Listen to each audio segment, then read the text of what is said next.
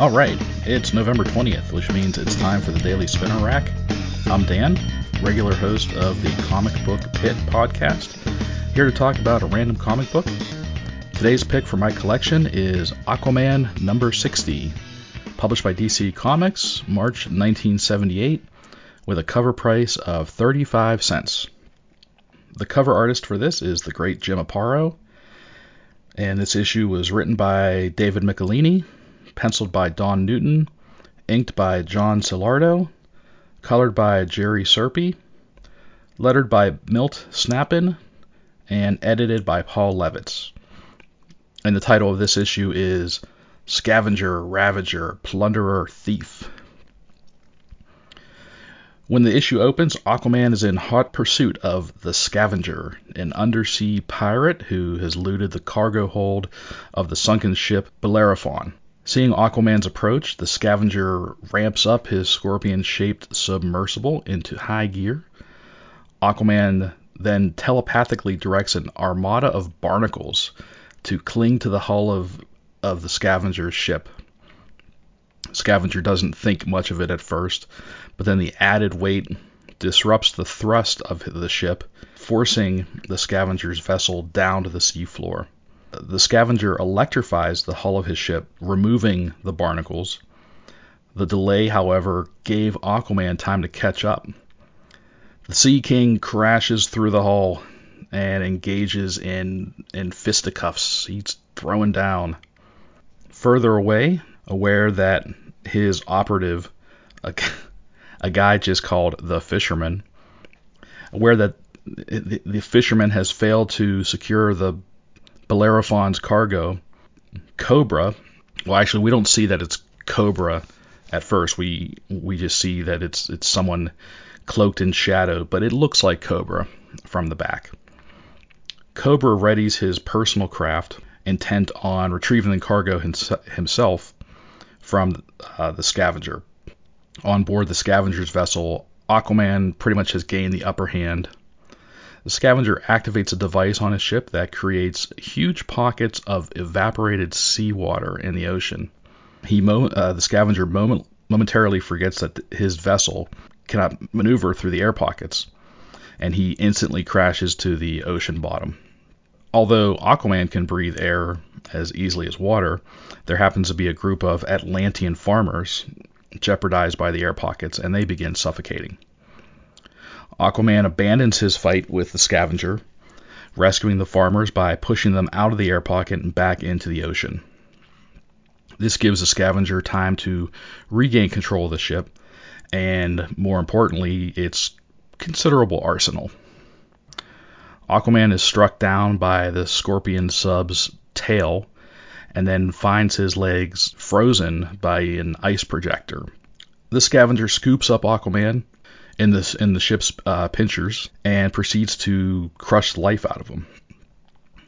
Suddenly, the Scavenger's ship is just bathed in this red light, and the Scavenger just vanishes. But Cobra's here, and it's definitely Cobra now. We see it. Cobra transfers the Bellerophon's cargo from the Scavenger's hold to his own, and without the Scavenger at the ship's controls, Aquaman's actually able to break free from the Scorpion ship's pincers. Before he can completely pull himself loose, Cobra destroys the Scavenger's sub. The explosion leaves Aquaman a little too stunned to go after Cobra, as it's rapidly ascending to the surface. As the air pockets begin to slowly collapse, filling once again with seawater, Aquaman grimly resolves to bring Cobra to justice. That was the first story. There's actually a backup story featuring Mera called The Edge of Nowhere. Written by Paul Kupperberg, penciled by Juan Ortiz, inked by Vince Colletta, colored by Jerry Serpe, lettered by Bill Morse, and once again edited by Paul Levitz.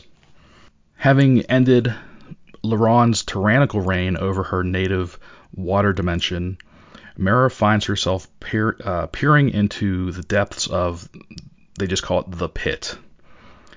Laron has thrown all scientific devices that might have been used against him into the pit, including a healing machine that Mera needs to save the life of her infant son, Arthur Jr., aka Aquababy. Mera dives into the pit, and going down into the depths, Mera is startled to see something moving towards her as she nears the bottom. Then a monstrous earth elemental comes out of the inky black depths. Mera barely has time to construct a shield out of hard water before it strikes her.